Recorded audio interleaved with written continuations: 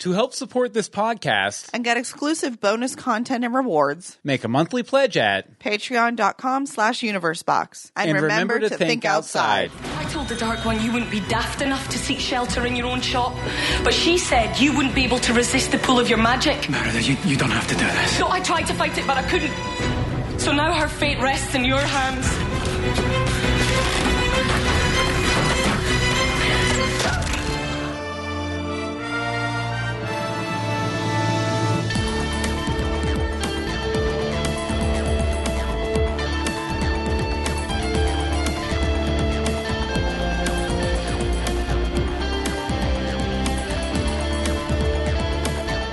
Greetings from Storybrooke. I'm Bill Meeks. And I'm Anne-Marie Simone. And this is something that, even with all the time in the world, can't be forgiven. We also talk about ABC's hit series Once Upon a Time. How you doing, Anne-Marie? I'm lovely. How are you? I'm great. Technical snafus aside. Technical snafus. We get one about every 30 or 40 podcasts we do. Exactly. Which you want to know if you're listening to the recorded version, but if you're in the chat, you realize it over at live.universebox.com every Monday at 8:30 p.m. EST. EST, Poke Canada and Hope and Amy and other Anne-Marie and Poke Bobby. Canada's throat is like, I can hear it. We are live. But they all noticed it, and we hope other people will start to come over and join us over there too, for sure. It's always a good time. Good times. It's always a good time, and sometimes you get to see a little bit of how the sausage is made. Yep, sorry about that. A couple of snafus every once in a while. Yeah, it has to happen. No big deal. But okay, before we get into the main discussion, we do have our winner of our big winner chicken contest. dinner. What are they winning, Anne-Marie? They are winning this fancy, fantastic, lovely. What could it be? Frozen TV guide. Yes, a Frozen TV guide special. Frozen Once Upon a Time TV guide from last year. Graciously donated to us by Jeff and Colleen from the Once Upon a Time fan podcast, who I met back at RegalCon back in May. And the winner is, here, I'll do a... Ow! Okay, the winner is iTunes user Hood-Queen. So Hood-Queen, if you could go ahead and shoot us over your contact info, your address, to greetingsfromstorybrooke@gmail.com, and be honest, because we will verify if we think you sound shady. If we think you're not the true Hood Queen. But go ahead and send us over, and we'll go ahead and get that out in the mail to you. And thank you. ASAP. Yeah, always good to have a nice little contest there at the beginning of the season, kind of build up some momentum. Give us a little kickoff. Yeah, exactly. Yes. But speaking of kickoffs, why don't we go ahead and kick off this week's discussion about this week's Once Upon a Time? Anne-Marie, if you would, the rhyming episode summary. Rumple escapes with the help of a cup. Emma is chill. She knows what's up. Rumple wobbles into the arms of his Belle. Will she still love him without all his spells? Back in the past, Belle gets hit with a rock. Why is Merida so unwilling to talk? If that's being friendly, I pity her foe. Pixar is revisited in The Bear and the Bow. The Bear and the Bow. What'd you think, Anne-Marie? Meh. Meh? Meh. Meh. Meh. Meh. Meh. Meh. Meh. What did you think, Bill? Meh. Meh. Meh. Meh. Well, no, there you go, folks. That's the end of the episode. Join us next time for more Greetings from Storybrooke. Just kidding.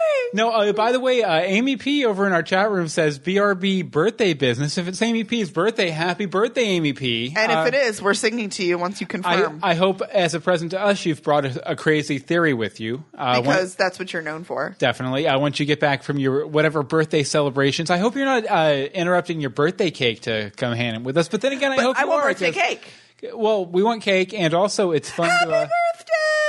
Yes, it's fun to hang out with you on your birthday. Very happy 19th birthday. No, that'd be mean for her birthday. Oh, the now in the public domain happy birthday song. Right. Happy birthday to you. Cha cha cha. Happy birthday to you. Cha cha cha. Happy birthday. Sing me a story. Sing me a song. Happy birthday, Amy P. Cha cha cha. See, if you come and hang out in the chat room, we'll sing you a story. We'll sing you a song. It'll be good. He's gonna kill us. Okay, so usually we save the voicemails for the end of the show. Yes, but we had a very special one. A very special one here from Marlon, I Marlon? think. Marlon or Merle, something Merle? like that. But here's the voicemail, and then we'll come back and discuss it. If you're receiving this message, then things are worse than I feared. There is only one person who can help you defeat the Dark One now. Her name is Nimue. If you want to destroy the darkness, then you must. The Dark One's found me already. Very unusual voicemail from Merle. Merlin?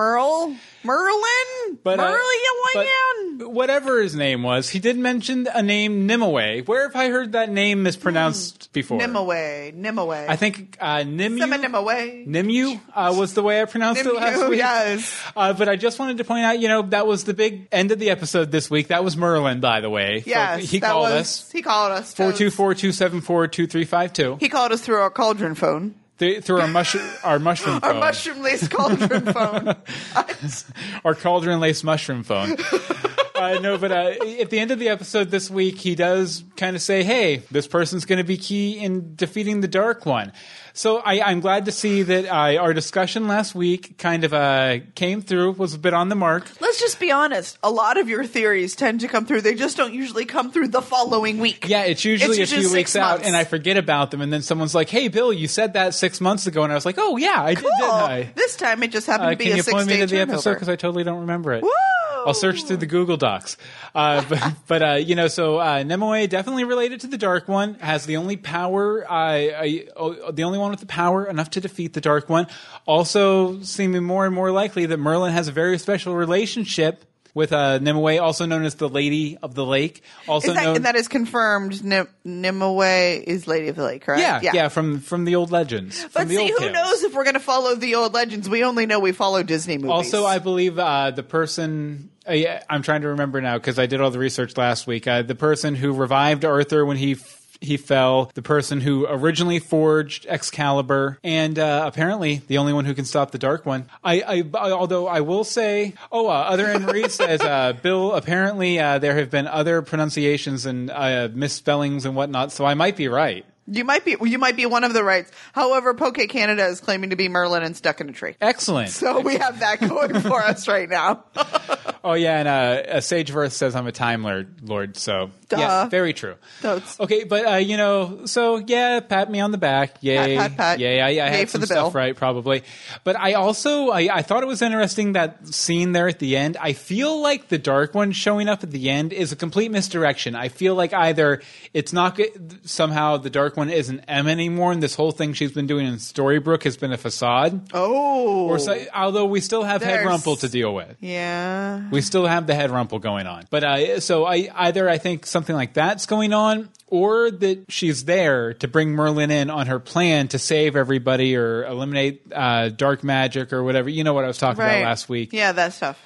But unfortunately, my one thing that I was predicting that didn't come true was that Excalibur and the Dark One dagger were already reunited. We saw that in would this have been week's nice. episode. That would have Totally been really not nice. the case. Yeah. Because it was pulled from the stone. I have issues with that too. Okay, you have a lot of issues. Why don't we start with the first I one here? have so many issues. And okay. then you also have a lot of problems with the show. You funny man, Bill. Funny man. Okay, Belle. Belle. I thought you said, okay, Bill. No, not this Okay, time. Belle. Belle. Belle. It was nice to get an episode of her because I enjoy her. Mm-hmm. But this was not in her favor. No, ever. no. None of this episode was in her favor. She was a pawn for someone at all times. Mm-hmm. She was weak. Yeah. She should not be weak. She's a very strong, independent woman, you know. Mm-hmm. Little Beyonce independent woman action or something. She was also very inconsistent just within the episode. Within every 5 seconds. Yeah. Because I loved when she was about to attack Merida with a stick or something in the boat, and you could hear her accent so strong, and that's I was like, yes. Oh nope, gone. Mm-hmm. Darn, all of the points. So okay. I was encouraged by the scene in the dungeon. I thought that was kind of fun. Because, the pointing out, oh, you're clever. Well, thanks for noticing. Because she's been carrying around the freaking spell book at all times, which makes no sense. She needs a Hermione bag that just is bottomless where she keeps tents and things. Yeah, she's gotten really good at reading those spell books. She has gotten really good for having no magic herself. Let's see, but she was pretty boring back in Camelot. Other than that, because all she would do, like, she was asked to put together a spell. She put together the spell properly. She did this. She's just book smart with it. There wasn't anything in there. I'm like, yeah, cool. You switched the potion and you made Merida like. Maybe she never actually successfully made the potion, and she was trying to cover herself when it didn't work. No, it was just water. I just wanted you to test yourself, Merida. Ooh. Yeah, no, I don't know.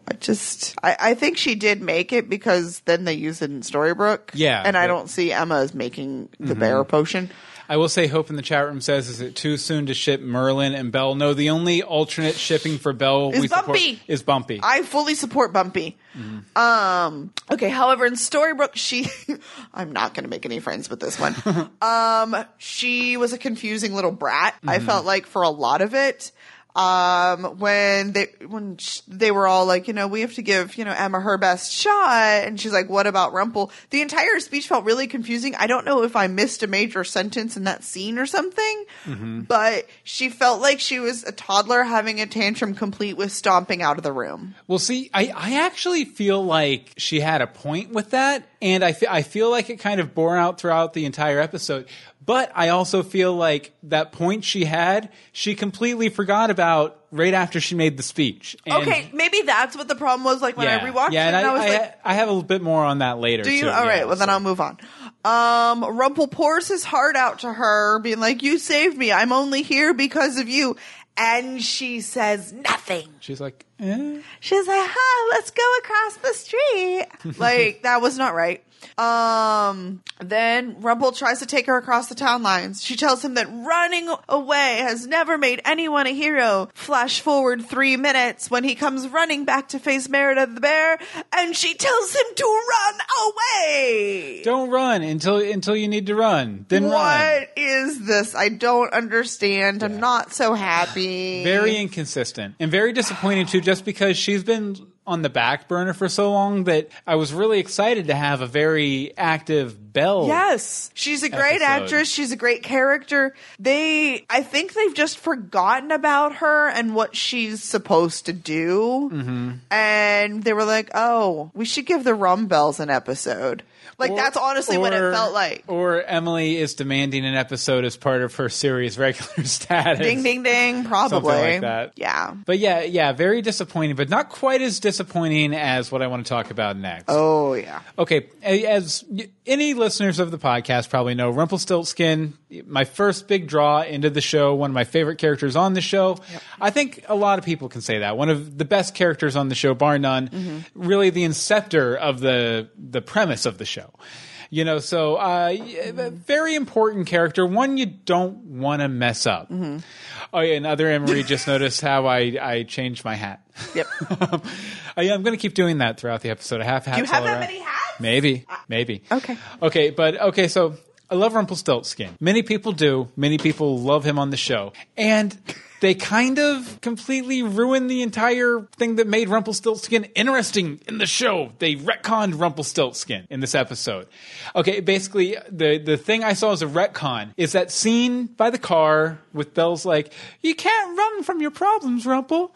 And he's like, but I did when I was living in fairy tale land. And the Ogre Wars! And then she's like, no, you were trying to, what we've all assumed for the entire series and kind of made Rumple such a tragic character. You only did it because you didn't want to leave your son fatherless and your wife husbandless and all that.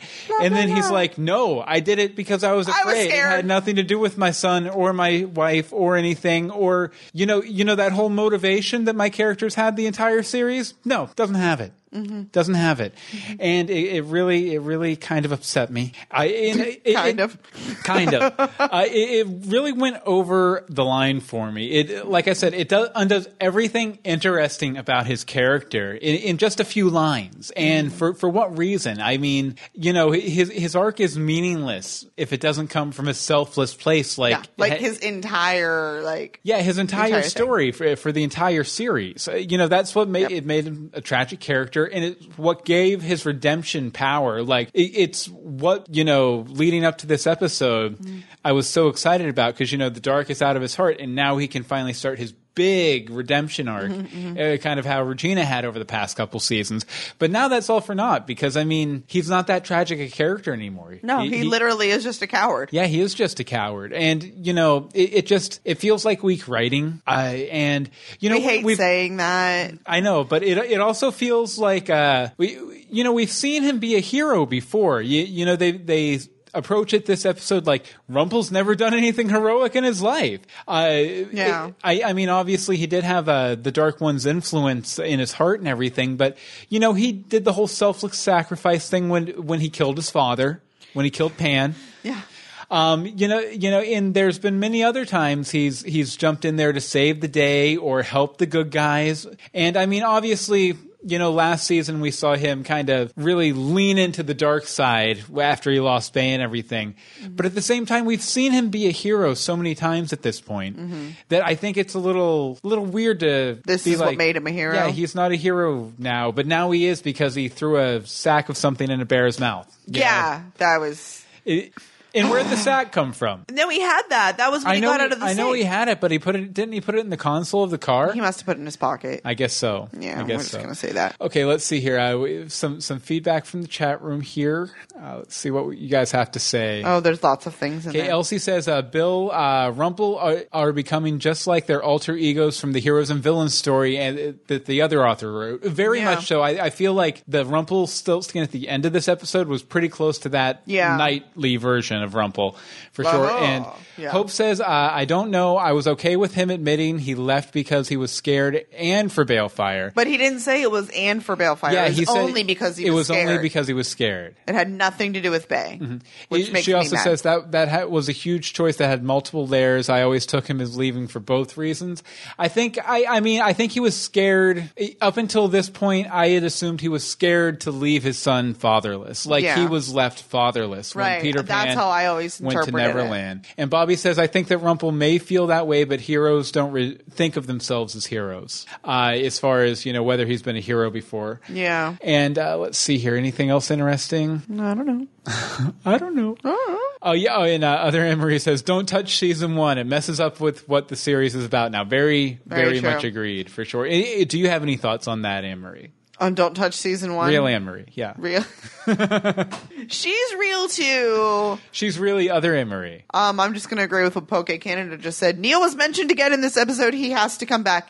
Fact. Fact. Yes. I'm done if they don't bring him back. He was mentioned twice because Selena mentioned him, too. Yes. I killed Neil. What? That was crazy. Okay. Merida's family. Merida's family. Many of the issues. The brother's name. She literally had no plan to save her brothers. Her plan, none. She kidnapped Belle to break into a witch's house to use her cauldron. There wasn't a cauldron in Camelot? Merlin, like the almighty powerful Merlin, offered to help you, said he would help you, and you were just like, meh, meh, meh. Yeah. Let me take this book, lady. I also thought it was really weird how the guy who was in charge with the blue paint on his body and stuff, that he made this presentation as if he knew Merida would be watching. If Merida does not show up by evening tonight, we will kill all of her brothers. Yeah. And there's no way he could have known she was watching through that cauldron. Yeah. It was weird. Unless there's like this, camera that turns on. It's like the Hunger Games. Suddenly there's like a thing going. Let's see. So she kidnaps Belle, not Belle. Belle breaks into the witch's house to use her cauldron. Then Belle just happens to say the word fate, which makes her think to use the spell that she used to turn her mother into a bear in the movie. What? What?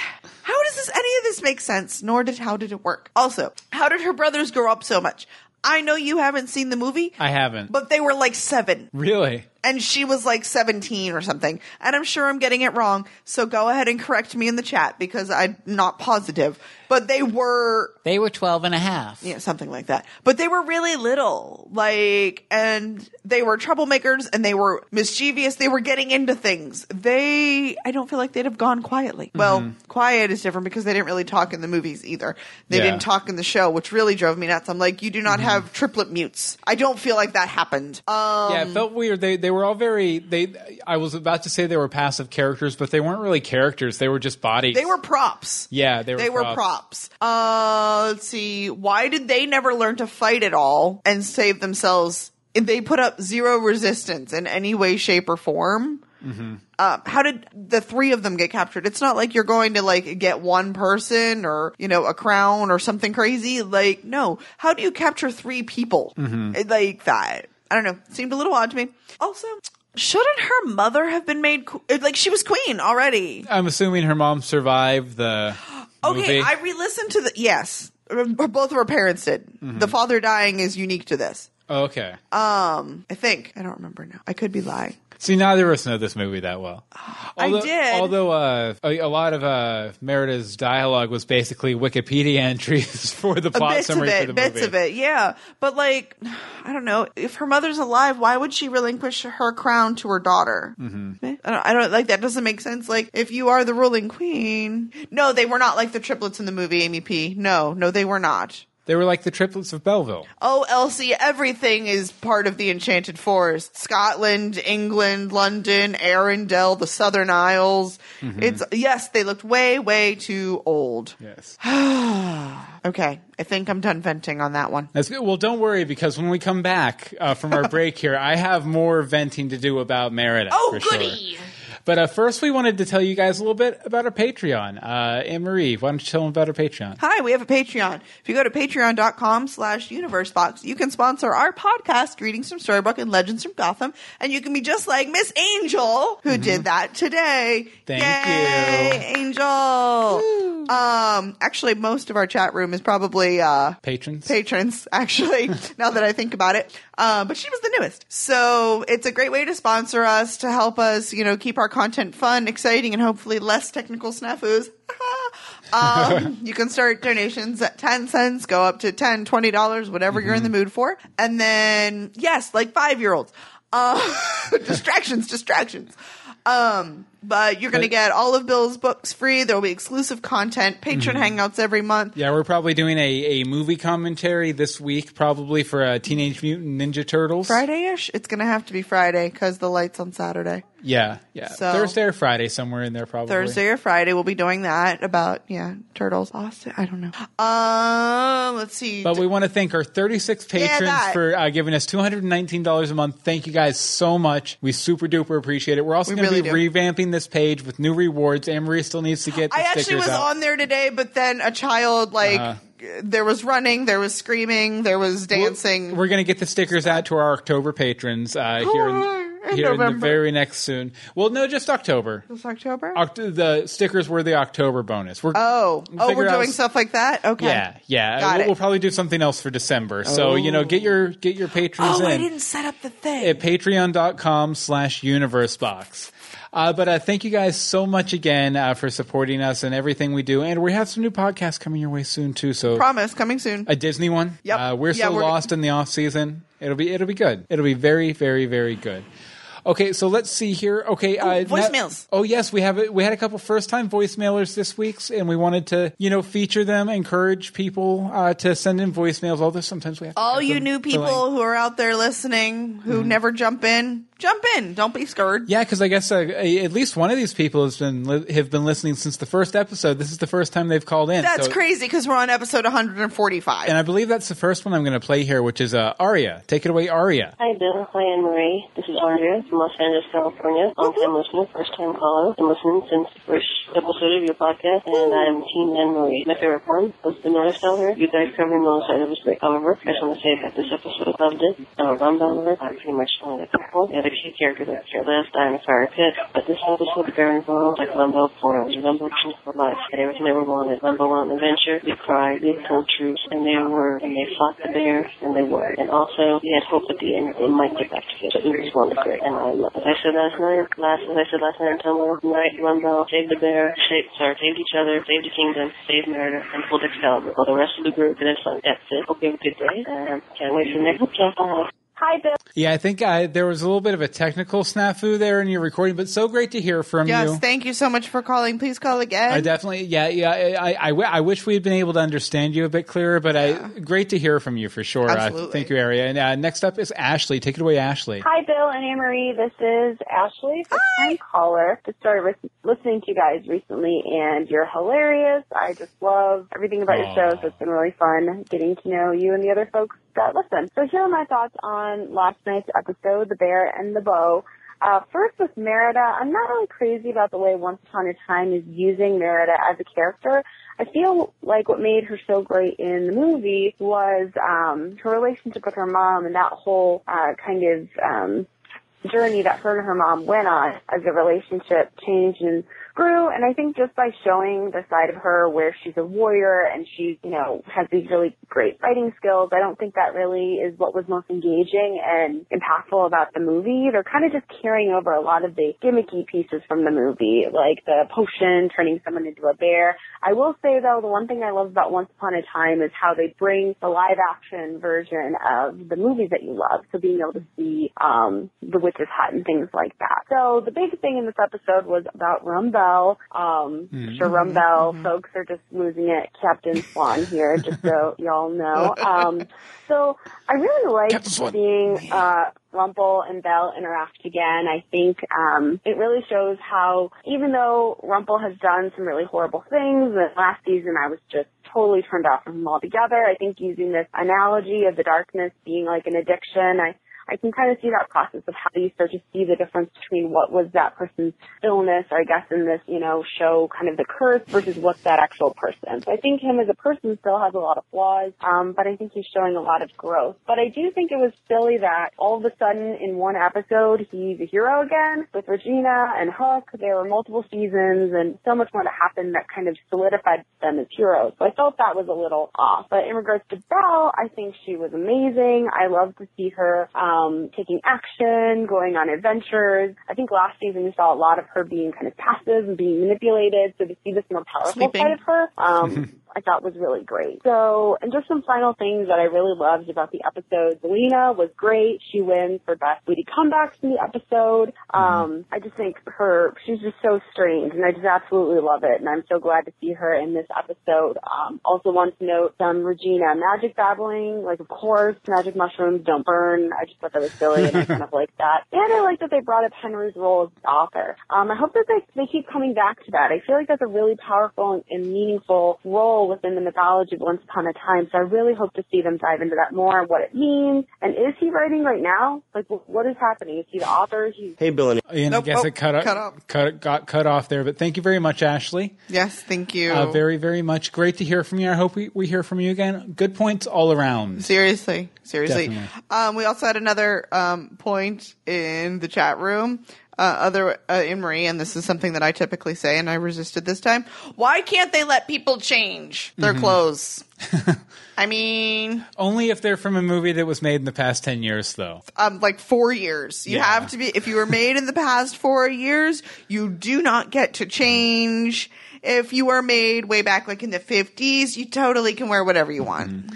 By the way, it was pointed out that we didn't say hi to Todd Whitehead in our chat room. He of Alpha Geek Radio, which you can catch Greetings from Storybrooke on. Yes. alphageekradio.com or tunein.alphageekradio.com to find out how you can get it on your phone and listen to it, on the go. On the go. Definitely. Lots of fun. Thank you, Todd, for coming over to the chat room, streaming us on Alpha Geek, etc., etc., etc. Okay. Why didn't that clothes horse go by? Yes. Why didn't Okay, so, we talked a bit about the writing earlier this episode, but I had some more issues with it. I had a lot more issues with it, to be quite honest. But me and Anne-Marie were talking. This episode was Frozen levels of disappointment for us. Yep. You know how the deepest, darkest we got with the Frozen arc last season? I think we hit that level for sure in this week's episode. One of the things that really bugged me was the fact that so many major plot points were written off with like a line, or they just like barely like skimmed over. First of all, in just one little throwaway line that other Anne-Marie missed on 2 watch-throughs, we get confirmation that the Sorcerer's Apprentice is dead. Yeah. That's a pretty major deal. That was considering how seriously- big of a character he is. I thought he was just like sick and asleep. Yeah, I figured he was just like getting better. Like, I'll get better. I'll get better. But no, he's dead according to Hook. Well, the apprentice is dead, and it was such a throwaway. But sad to see him go. But I wish they'd addressed it more directly, even in that scene when he says you have to find Merlin. Yeah, and then they're like, oh, he's dead. No, they didn't say that. They just moved on with the story. Yeah. And I even feel like if they had given it like maybe 2 or 3 more sentences, like, oh, yeah, he died. It was sad. Or, we had a funeral, something like that. Right. I would have been a little bit more okay with it. And I'm still a little upset that we still haven't seen how Merlin came to hire him. Mm-hmm. I still feel like the apprentice's backstory needed explained or explored a little bit. I don't think it's done yet. Yeah, he could come back for She watched it 3 times. 3 times! Yeah, but hopefully he'll be back for a flashback, if nothing else.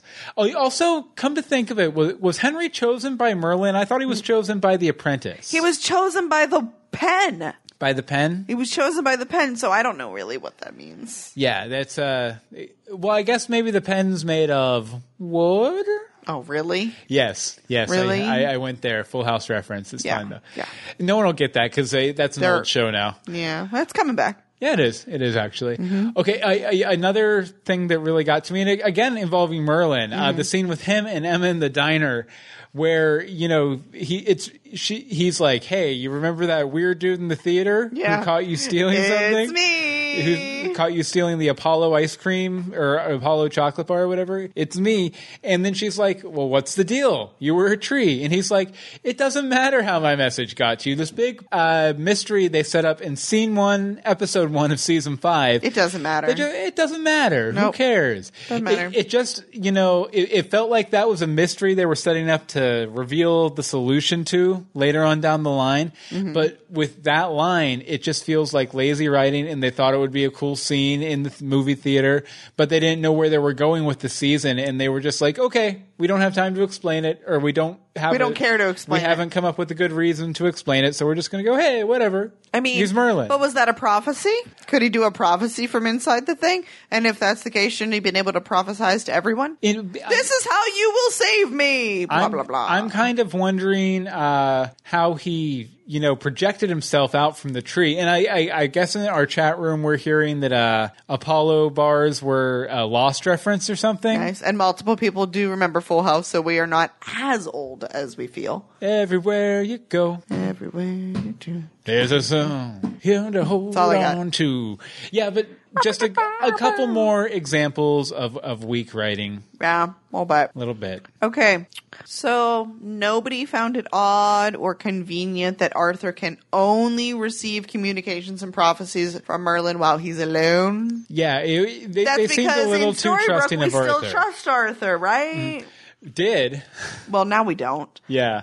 I'm just so surprised that Regina went along with it. Mm-hmm. I don't feel like, she put her time and her soul into that. If nothing else, she would have had some sort of weird spy spell in her, in her vault. To leave practically a stranger alone in her vault with all the Core's magic and hearts. Everything. There's a lot of people who could have died with him in there. She slept with Robin in there, and she wouldn't leave him alone in there. So come on. I'm just saying. I am glad that they're finally they're finally not trusting Arthur in Storybrooke in both too. worlds. Yeah. Makes my life a lot easier. Definitely. Yeah. Definitely. So. Yeah. So, okay, I had some problems this episode, Anne-Marie. You had more problems? I had more problems. Nice. I hate to be the bearer of haterade. Haterade. Gonna pour one out. Some haterade there. It's clear, like water. Because it is. No, but I did have some more haterade this episode, and I hope I don't get too much haterade from our listeners. You will. For this haterade. It's okay. I had a lot of problems with Merida. I continue to, and they're old problems that I had last week, but they're just exemplified and exaggerated and bigger this week. Okay, so first of all... Okay, you know how last week I was saying that the whole Rumple being a coward thing? Yeah. It felt like they were kind of diminishing a strong character to make Merida seem stronger, brave and stronger at the expense of this other character. Mm-hmm. They did it again this week, I think, with Belle. When Belle, just one example out of several, but when Belle turns her back on Merida after she does like hey, do you hear something? All this kind of stuff. Belle is supposed to be a very intelligent character. She's supposed to pick up on that kind of stuff. And this made her seem like an idiot. But no, I think I'd have turned and looked around too because they were running away from Arthur and Arthur's men. Well, but then she's like still turned around looking away, and Merida's like, oh, it's just this rock that I'm going to hit you with or something. I forget what the exact line really was, awful. but it made her come off as an idiot. And I think they did it to make Merida seem more bad A or cool or whatever. But at the same time, I feel like it made Belle weaker, and it really didn't make Merida seem much stronger either. Because as they go through and they pay off from that scene, she says, I hit first. I'm a hit first, ask questions later kind of girl. That is true though of her character, really for the movie too. Yeah, but I'm taking it from the perspective of someone who hasn't seen the movie. I'm just filling you in. I know. Thank you. That's what I'm here for. Thank you. You're welcome. I won't hit you now. No. I get a bottle covered in glitter. Well, then it can't hurt then. Like fairy dust. No, but I was just thinking, that whole attitude is I don't think that's a really good attitude for a wise queen to have. So, and plus, she's risking giving Belle brain damage to help her save her brothers, which someone who's much more powerful than Belle, Merlin, already promised her. Yeah. It just makes it makes Belle seem stupid, and it makes Merida seem pretty stupid too. Yeah. There's the most powerful mage in all the land has been like, no, I'm going to help you with your brothers. We will get your brothers back. Yeah. And she's like, no, I'm just going to bust this girl in the head with a rock because she has a book. Yes. Like I don't mind that you're the most all-powerful wizard. I'm going to take the girl with the book. Idiotic. And like I said, again, a lot of Merida's dialogue this episode just felt like Wikipedia plot summaries from the movie Brave. I haven't seen the movie Brave, but you could tell that's what was happening for sure. And I also thought, the whole the parlor trick with the arrows, the shooting through the 3 arrows going towards her brothers. It was a nice effect shot. Mm-hmm. It was fun. It was pretty. It was good. It did what it needed to do. But I felt like, okay, because she shoots through those arrows, and then all of the soldiers, this whole big army, they're just like, oh, let's lay all our weapons down and let's, she can shoot through 3 arrows. There's no need. We can't fight. I felt like that made Merida seem weak too, because she says, if I can do that with an arrow, wait do you see what I can do with my sword? And I'm like, okay, great. We're going to have this really cool action sequence where she fights through all these soldiers, or enough to put the fear of God into them. Yeah. And they just all lay down their swords. And even the second in command guy, when the leader guy, I don't know their names. I don't either. But when he's like, we're doing this, and the dude's like, I guess, whatever.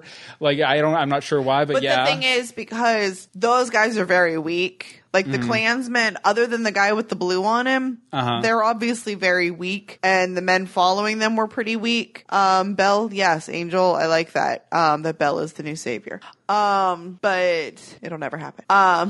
But even in the movie, they were pretty weak. There was only the one guy who really wanted to fight, and if none of the other people, I think they just wanted to let it go. Mm-hmm. Let it go. So not on purpose.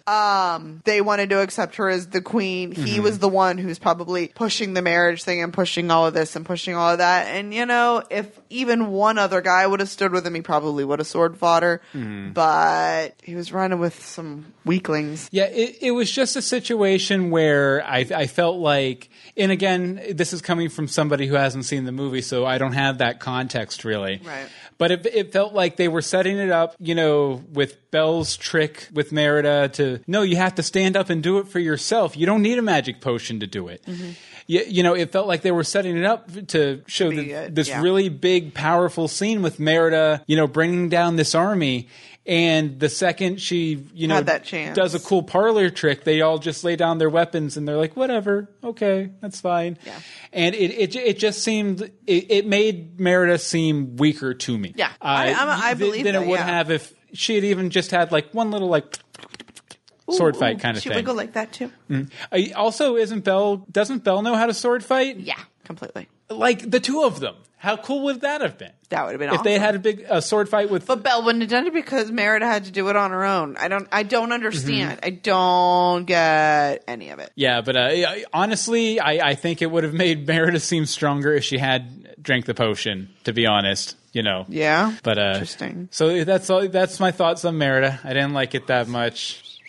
Let's see. Okay. The Dark Swan and Zelena. I think that if Zelena wouldn't have known from the Nebby mopping patient, nurse, whoever, Nurse Ratchet. No, it wasn't from her though. It was from another one. It was the one that stands there and mops because she specifically mentioned. That's Chief Broom. Okay, Chief Broom. Then Chief that's Broom, the one yeah. that's chatty. If she hadn't ripped out Violet's heart in order to break, I don't know, Jedi Knight, Henry's heart, that Zelena would have totally helped her no matter what she asked for. But that hit just a little too close to home. I'm just saying. And really, what does she need Zelena to do? Like, because she says, you're the only one who's used Merlin's wand and lived to tell about it. Like, so I'm guessing that's needed to put Excalibur and the dagger back together. Yeah, that was my thought too. Was just that's probably what they're aiming for. Is that eventually Zelena's going to come around and be like, okay, Doop. Yeah. Yeah. Also, Poke Canada in the chat room says the whole Merida situation definitely made Poke Canada less confident in Merida's ability. So I'm glad I'm not alone in that, at least. Yeah. But yeah, the Zelena Dark Swan scene was probably the best scene of the episode. Definitely. One of them, if not the... Also, I thought it was really funny that, Regina might be reformed, but I still think, denying a pregnant woman her cravings is probably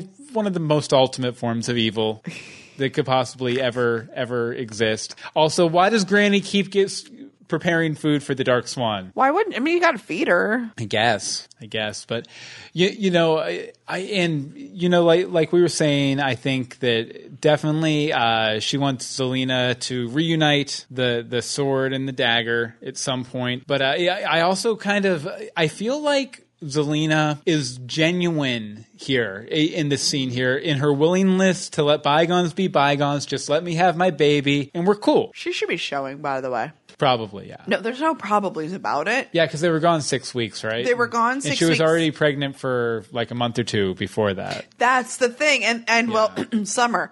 So, maybe she doesn't actually have the baby anymore. But we've had the ultrasound since they've been back. Oh, yeah, since they've been back. I forgot about that. Because I was talking to the other Anne Marie about that.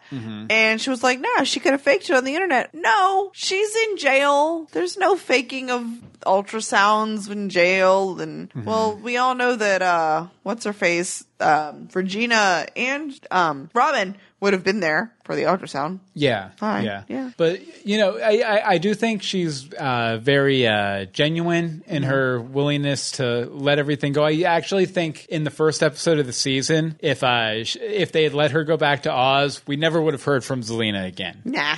But they have her as a series regular, so she had to. But I'm also wondering where we're going to get conflict from Zelena, because, I mean, you got to have some conflict from her, because she's such a great character when she's working in opposition to everybody else.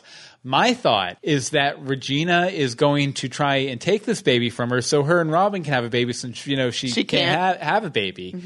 And that's going to reignite the wicked part of Zelena's character. Yeah, I think there's going to be some baby napping.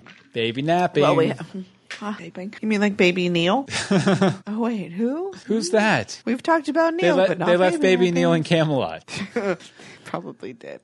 Okay, wait, where am I? Oh, Merlin and Emma and Granny's with the chocolate bars. We kind of talked about that a little bit Where did things go wrong between them? Like, they seem to have a slight understanding in that scene. Yeah. And then obviously something happened. Why did she not leave Excalibur alone? Why do we not listen to Merlin? I don't know. The man kind of, sees the future. He can see what could happen. How does Excalibur get back into the stone? I'd imagine, and why? Like, I still think we're going to see a situation here where Emma completely reverses form from what we're thinking she's up to this season, and we're going to get a flashback episode, mainly set in Camelot, that kind of fills in these gaps. Maybe she takes the sword back from Arthur, shoves it back in the stone. She busts in on Merlin. He thinks she's there to cause havoc. She's actually there to enlist him, help me cast this curse so we can go back and fix everything. I think we're going to get all these gaps filled in to make Emma the true hero at some point. Okay. That's my We'll thought. see. That's my thought. We'll see. I have no idea. You have no idea? I have no idea. At this point, I have no idea what they're doing. I will say that all the Camelot stuff in this episode, the Zelena, Emma stuff, all gravy, all great. But the rest of the stuff, Meh. yeah. Lots of meh. I will say, I've been very hater-80 this We've episode. been seriously hater-80. There are a couple. I think I mentioned some of it already, but there were a couple things I liked about this episode. The last one was actually that last scene there in Emma's basement. Which was, the emergence of Rumpel, the selfless hero we see here. When he's like, I'll make a deal with you, but you have to give Merida her heart back. You have to tell her about where their brothers. Her brothers are, and then you have to let me and Belle go. So even with the windy, retconny road to get there, I really like where Rumpel ended up at the end of the episode. He's willing to do the selfless thing now as a matter of course, instead of like a rare exception, how it's been in the past, or a have to kind of situation like it was with his dad. This is just something he's doing on the reg, like with no compunction, no hesitation. He's completely there, the selfless hero, like they were saying in the chat room earlier. Very much like that knight character we saw in Heroes and Villains. I also think it's going to be interesting to see how he handles the hero side of himself, because we saw how dangerous he was as a villain. So it'll be interesting to see what sort of threat he can pose as a white-hearted hero. That I'm really interested to see, because that's he's not a coward anymore. Sage says, I put the sword back in the stone. We have video. Definitely. We have video. I also have the Dark-One dagger right here in my desk drawer. But Anne-Marie's the Dark One. Oh, no, Anne-Marie has it. I've got the dagger. She had it the whole time. Sorry. One other thing that occurred to me, too, though, was that we saw earlier this season that Hook kind of fell out of love with Emma a little bit because of the Dark One's influence on her.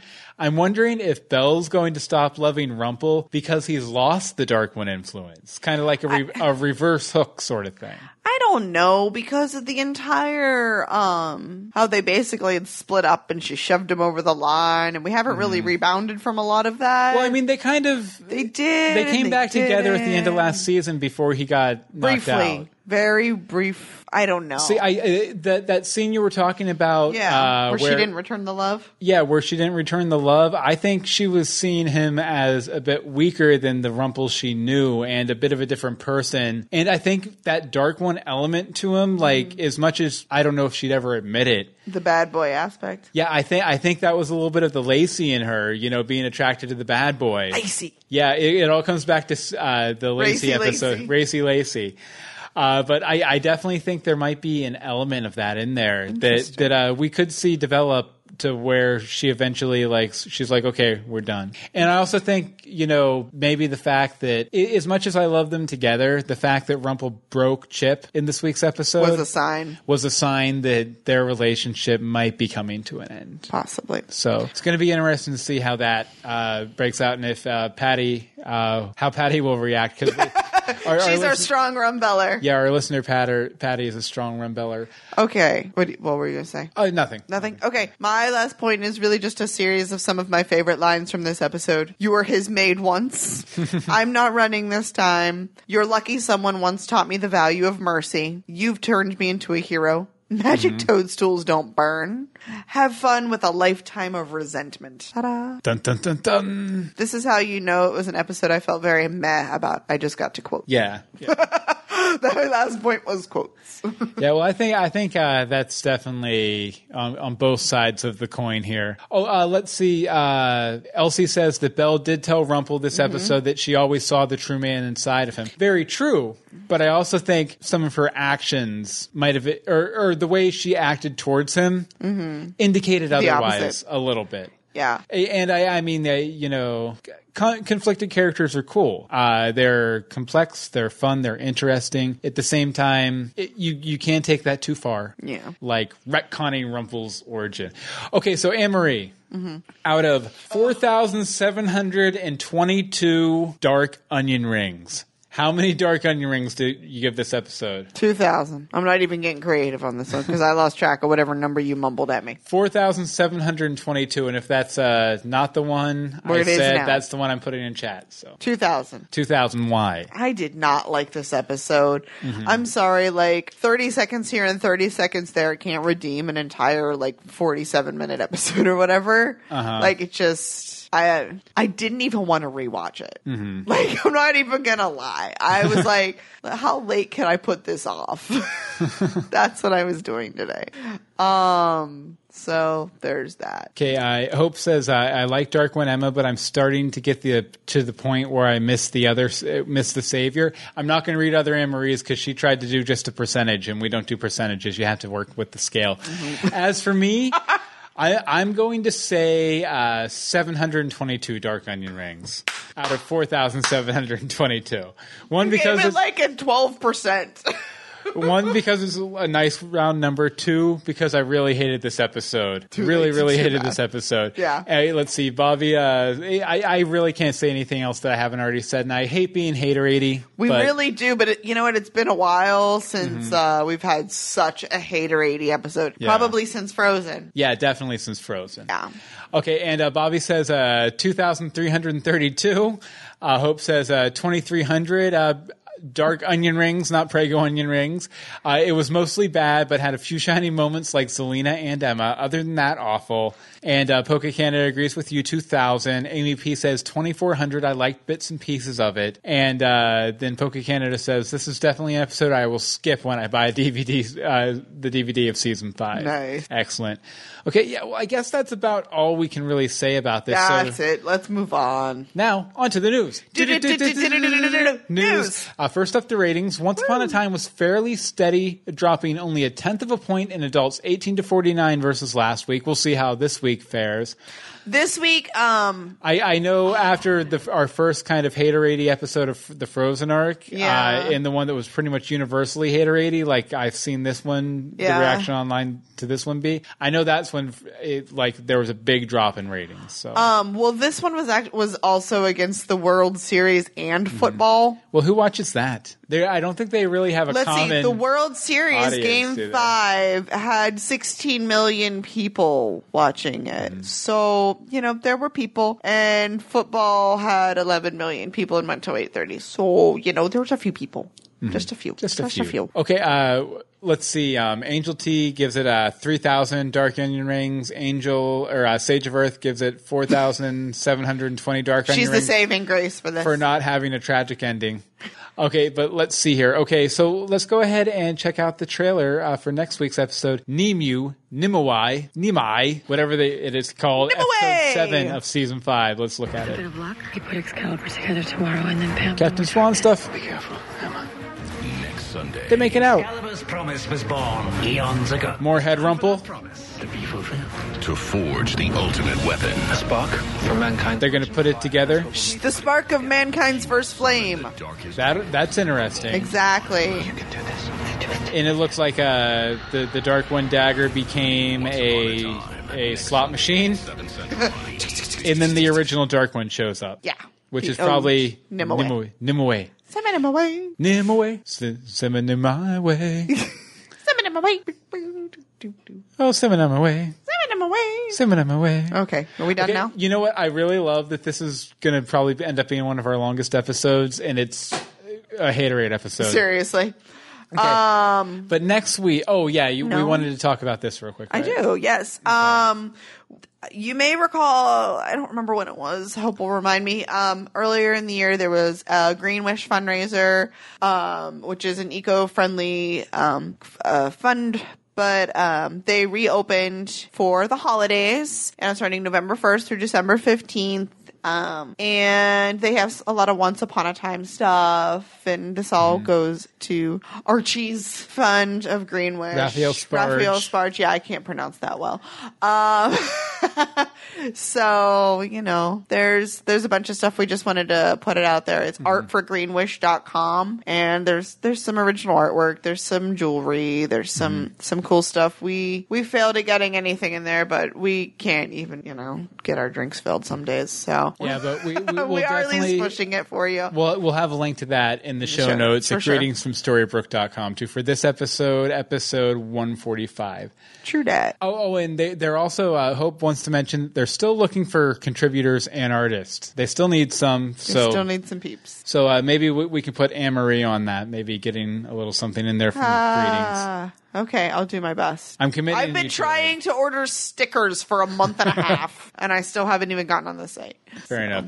Okay, so next week, when you get done watching the episode, first of all, think back to your earliest formative memory, immediately denounce it and say it was the opposite of what it was. Then throw a mushroom in a cauldron, email us, greetingsfromstorybrooke@gmail.com. Tweet us at GFStorybrooke. The Facebook is facebook.com/greetingsfromstorybrooke. And the voicemail number is 424-274-2352. Or you can send us an MP3 if you want to at greetingsfromstorybrooke.com. 424-274-2352 is the voicemail number. We always play our voicemails almost. We try. We do, unless there's like 50 minutes of them. And there's only 15 minutes of them today. Yeah, so and we've already got few of those minutes out of the way. So we'll start off with Bobby. Take it away, Bobby. Hey, Bill and Anne-Marie, it's Bobby. Hey. All right, so I have a lot to say about this episode, so I'm going to try to talk as quick as I can to fit in as much as I can in time allotted. All right, so pros. I should speed it up. I'm kind of tired of the redemption arcs, but let's be honest. I'm anxious to see Rumple as the hero. It's going to be really cool to see him bring the same determination he used as the Dark One to try to bring back Neil, and now being a hero and trying to help them bring down the current Dark One. I liked how Merida's story fit into Once lore. I'm not all that familiar with the Pixar Brave movie, but I just liked how that didn't take over the episode. It's good how they finally were able to out Arthur. I'm kind of tired of that being, I'm anxious for that to be out in the open, and now that everyone knows, we can get past that. But Arthur doesn't know that they know. All right, now cons. So cons, the parallels in this episode were a bit too on the nose, especially when different characters are speaking almost the same lines at different times. Where did Zelena come from? I don't quite remember Zelena being in the asylum. Do you guys remember her being in the asylum? Yes. I almost remember us in chat saying something about hey, where did Zelena go? That being said, it was very cool to see her back. I loved the scenes with her and Emma. Or the scene with her and Emma. My favorite line of the episode was probably when they were talking about forgiveness, and Zelena shot back at her, "Oh yeah, well I killed Neil. Do you want to kiss and make up?" So I thought that was pretty cruel. But apparently she's on the straight and narrow. I don't remember that either. Anyway, brushing off things instead of explaining them. I'm not saying they have to totally give us a bunch of exposition as to how and why and when, but I just feel like specifically when Merlin was saying, "Oh, it doesn't matter how the message came to you, just did you get the message?" Mm-hmm. I just felt like he could have said a bit more instead of just totally brushing it off. We agree. Pause it. But my two... Pause it. Because I'm on Twitter, even though I shouldn't be. Entertainment Weekly exclusive. Robbie K returning as Peter Pan on Once. Nice. Sorry, Bobby, but that got me. Breaking news. We never get the breaking news. Hold on. 100th episode. Where is that? Retweet it. I will. Hold on. I'm not in the right account to retweet. So retweet it from that account. Hold on, I'm getting there. I follow all your accounts. No, really? Robbie K set to reprise his role as Peter Pan in the 100th episode. Pop-ups. I've got it. Thank you. pop-ups. Yes, he's going to come back in the 100th episode. The hero star made his debut in the Neverland-centric third season's details on Pan's return are being kept under wraps. Kay joins the previously announced Barbara Hershey reprising her role as Cora in the 100th episode, which is slated to air as the spring premiere in early March. Other familiar faces slated to return include ones we already know about. Jamie Chung, Megan Ori, David Anders. Yeah, but very interesting. Sorry, I just got really, really excited. Because I had figured it was a Heroes article when I saw him, but no. Yeah, that's pretty... That's worth interrupting. That's pretty darn cool, but yeah, that whole... the creators have said they're probably going to hell. So I think we're getting everybody who's dead. Yeah. Neil! Except back for Neil! Are you saying that Neil went to hell? You know what? I agree. Bobby, take it back. Biggest gripes of the episode were, where are Granny and the dwarves? I know I keep mentioning this. I'm going to keep mentioning it. Where are Granny and the dwarves? I just don't understand why they brought it up in the beginning, just to not have it happen. At this point, I'd almost feel like it's like Deus Ex Machina. They're going to be the ones that totally save the day at the end. So last week I was saying Granny and Grumpy did it. Now I'm saying Granny and Grumpy will be the ones that save everyone. So one of those two things will happen. Mark my words. Okay. But that being said, my biggest gripe of this episode was Belle. Now, again, I know earlier in the episode, or earlier in my voicemail, I was saying how I really enjoyed how they gave her due. But it really felt to me like they were setting her up to be the hero in this episode. There were quite a few beats, specifically in the moment when her and Rumple had the argument and she stormed off from the car and Rumple drove the other way. It just really felt to me like, okay, Belle has come into her own and she's going to be the hero. She walked off into the fog where she didn't see what was going on. She didn't have anyone by her side. She didn't have any weapons, and she knew she was walking into, what could mean death by herself. But it didn't matter, and that's what a hero is, and that's why I thought that Belle was going to be the one that pulled the sword from the stone. And while I do enjoy that they gave her due for what it was worth, and I do enjoy Rumple being the hero, and I'm anxious to see where that leads. I just felt like they robbed her a bit. And maybe it's just me. Maybe I was just reading a bit into things. What did you guys think? Did anyone else see that? I'm anxious to hear what you guys thought. Anyway, due to that, I'm going to give the show our episode 9.5 of 14 Broken Arrows. Sorry for leaving such a long-winded voicemail. And see you guys in chat. Thank you very much, Bobby. Hearts for Bobby. Always appreciate it. I think you've caught wind of how we felt about the episode. So we won't respond. I think I saw a couple other people saying Belle should have been the hero and stuff. Yeah, I thoroughly agree. I did cut a couple of the voicemails just for time, but we're going to go ahead and go with Other Anne-Marie's. So take it away, Other Anne-Marie. Hi, Bill and Anne-Marie. It's Other Anne-Marie calling for greetings from Storybrooke. I am really hoping that this is the last of what we see from Merida, because I did not particularly care for that part of the storyline. Also, I do not understand why they let certain characters run around in the same dress every single episode. They did it with Frozen, they're doing it with Merida. Once you've established who they are in the first or second episode, ditch their clothing line and put them in something else. I mean, Belle seemed to have raided Ruby's closet, so I don't understand why they just keep doing that. Anyway, having Rumple as a hero does not make any sense to me, but we'll see where this is going, because Rumple as a hero with all the history that he has in his head about him being the Dark One could be very useful. I also do not understand why they thought of Henry after they thought of Arthur. Thank you. Also don't understand why the stupid mushroom did not burn. I think Regina said something about it, but didn't catch it. They still should have thought of Henry first. He's a bigger part of this entire show than Arthur is.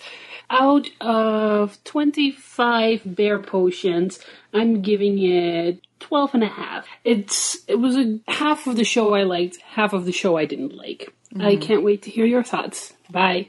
Thank you, Other Anne-Marie. Thank you, Other Anne-Marie. Okay, we have a letter from Chris Tipton here. He says, "Hey, y'all. This was an okay episode. I didn't care for the Merida storyline, to be honest. I'm kind of bored with her character and really don't want to see much of her again. It was nice to see Belle be more relevant again, and I loved how much this episode did for the Rum-Belle relationship. I feel like they have hope again. I thought it would fall flat, but I actually loved seeing Rumple be a true hero. I think Emma is 100% evil Dark One in Storybrooke. I think in the voicemail, Merlin was referring to Emma, and I think she is full Dark One come from Merlin, and he is powerless to stop her because she chose to remain the Dark One. I think Emma has Merlin imprisoned in Camelot, and she wants Zelena to use the wand to take her back to Camelot so she can kill Merlin. I like that idea that it might be to open up a portal, because that's what we saw. That's what we saw it do, yeah. Overall, I love the Rum-Belle stuff and Merlin stuff, but was bored by Merida. 8 out of 10 killed oafs. Okay, one last voicemail here. Kilted oafs. Kilted oafs. Kilted oafs. All right, this one's from Ash. Well, here, I was going to play Woo's voicemail. We have another voicemail? Oh, okay. Last voicemail from Woo. We had to cut a couple. Sorry, guys, but it happens. I thought this episode was decent. I didn't think it was one of the best episodes of the season. I did find it funny in Mayor Mill's office. While all the other characters are concerned about the darkness and getting it out of Emma, Belle is the only one concerned about saving Gold, and I can't really blame the other characters for feeling how they feel about saving Gold, because in one way or another, Gold has ruined their lives a couple times. Can't really blame all the other characters for concerning themselves with saving Emma first. Speaking of Gold and Belle, I like that Belle finally got to meet the actual Rumpelstiltskin, or Rumple No Gold Skin, as Meeks called him in the 3rd season. And I forgot that Belle has never known Rumple outside of just being the Dark One. She's always known Rumple as some version of the Dark One. She's never got to meet the actual guy. And I loved how Belle played it in that scene when Rumple's talking about being a coward and being slumped over in the corner, and the look in her eyes is like, who are you? I've never met you before. I really liked how Belle played it. And by the way, does it bother anybody that this ancient elevator, or say that it's an ancient elevator that we haven't seen in 2 seasons, has bicycle chains on it? Really? I didn't even notice the elevator that goes down to where you're holding Maleficent, or where you were, has bicycle chains on it. No one thought to use one of, like, the dwarves' pickaxe to open that thing? I mean, come on. Did it bother anyone else? My favorite scene was the Zelena and Dark One scene. I love that Zelena knew exactly what the Dark One was going to ask even before she thought of asking it. And it really shows the audience that Emma hasn't really been evil for that long, and she really needs to step up her game. I give this episode 6 out of 8 onion ring containers. Talk to you guys later. Bye-bye. I was actually more irritated with the fact that repeatedly we've known that it was a 2-man elevator, and suddenly it just was working with a crumbled Rumple inside who obviously wasn't running it. So, yeah, that was Emma's magic. That's all I could think. Okay, well, we're going to wrap up with a letter from Ashley here. Okay. Hey, Ann and Bill. Man, I love the questy episodes, especially team-ups. Love it when Belle gets to be smart and clever. Also, bears everywhere. Belle and the fate thing, most definitely fitting. I love how she was all your wit and your bow versus needing magic. Yes, there's a time and a place for magic, but there's also things that should probably be tried with other methods first. And oh my gosh, Zelena has to get her greens. The onion rings and the Neo Henry mentions, methinks Zelena knows maybe she can push to an extent since she has a wee one herself. Or something interesting how Emma's smoke is gray at the moment. A blending maybe? Merida and Belle bonding, all of the yes. Belle hero motivator and channeling Henry to some extent. Dang it, Rumple, running doesn't solve these sorts of problems. They just follow you one way or another. Facing fear is very important. Also love all of the Scots and clans bits. So cool and epic. Apollo bars. Sticky fingers love. Emma doesn't seem like she's barter much on those deals that she probably wants anyway. Oh my gosh, she did it. The light one or the gray one. He becomes, we shall see. Chance, go Belle, go Henry, go Henry. Love the whole cauldron thing, and oh my gosh, charming read a book. Who's Nimue? Really? Voicemail? Prometheus. Am I saying that right? Prometheus, call out to Original Fire Indeed, giving this one 9 near impossible shots of Merida out of 10. Cheers and hugs, Ash. So there, Ash is on team I like this episode, as opposed to us, very which is team small hatred. team. Very small team. I love this episode. Very small team. Yes. Okay, as we said, next week, when you get done watching the show, what I want you to do is I want you to, know yourself. Know everything about yourself and who you are and why you are who you are. Throw it all out the freaking window. Hit your girlfriend with a rock in the head. Email us greetings from Storybrooke. Abuse! Stop it! Email us greetings from Storybrooke@gmail.com. Tweet us at GSStorybrooke. Facebook is facebook.com/greetings from Storybrooke. And the voicemail number, which we almost always play, is except when we have to cut some for time. Of course. 424-274-2352. Again, that's 424-274-2352. And hopefully next week we won't be quite so haterady. Now, I hope not. I hate being haterady. Anne-Marie, where can people find you online? You can find me on Twitter at AMDSimone. As for me, you can find me on Twitter at Bill Meeks. You can follow all of the podcasts we do at universebox.com.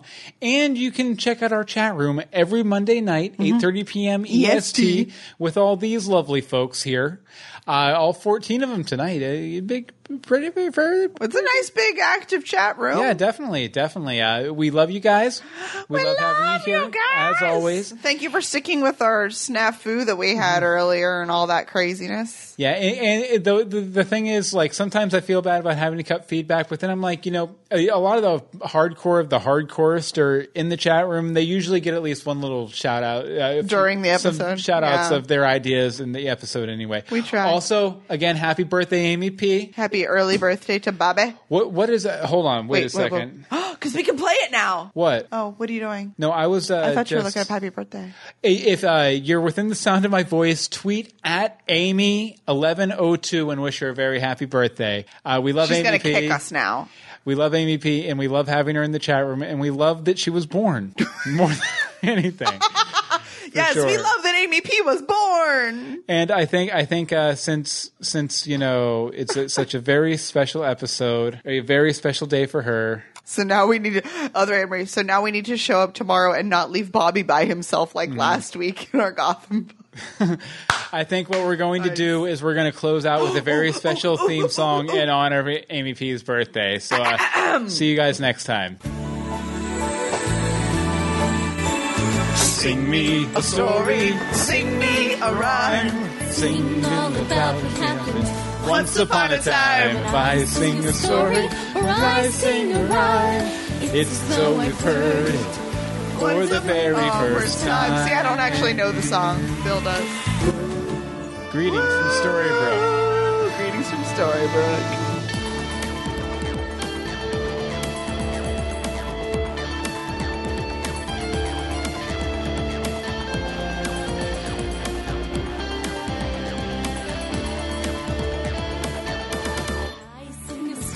They should really bring that show back. I know. Hope it was a show, like from the 80s or something. And we discovered it around the time they introduced Belle. 90s, yeah. 90s, whatever. And we're slightly obsessed, in case that's not obvious. Yeah, and then Amy P. said she had nightmares about it. Well, I think it was like, we have an episode, I think it's like episode 9. It's called Sing Me a Story. It is, yes, and that's when we found it. And Amy P. went back through and listened to all of the episodes. And she got that song stuck in her head, and we've always given her crap about it. So we randomly sing it, tweet it. Yeah. All sorts of craziness.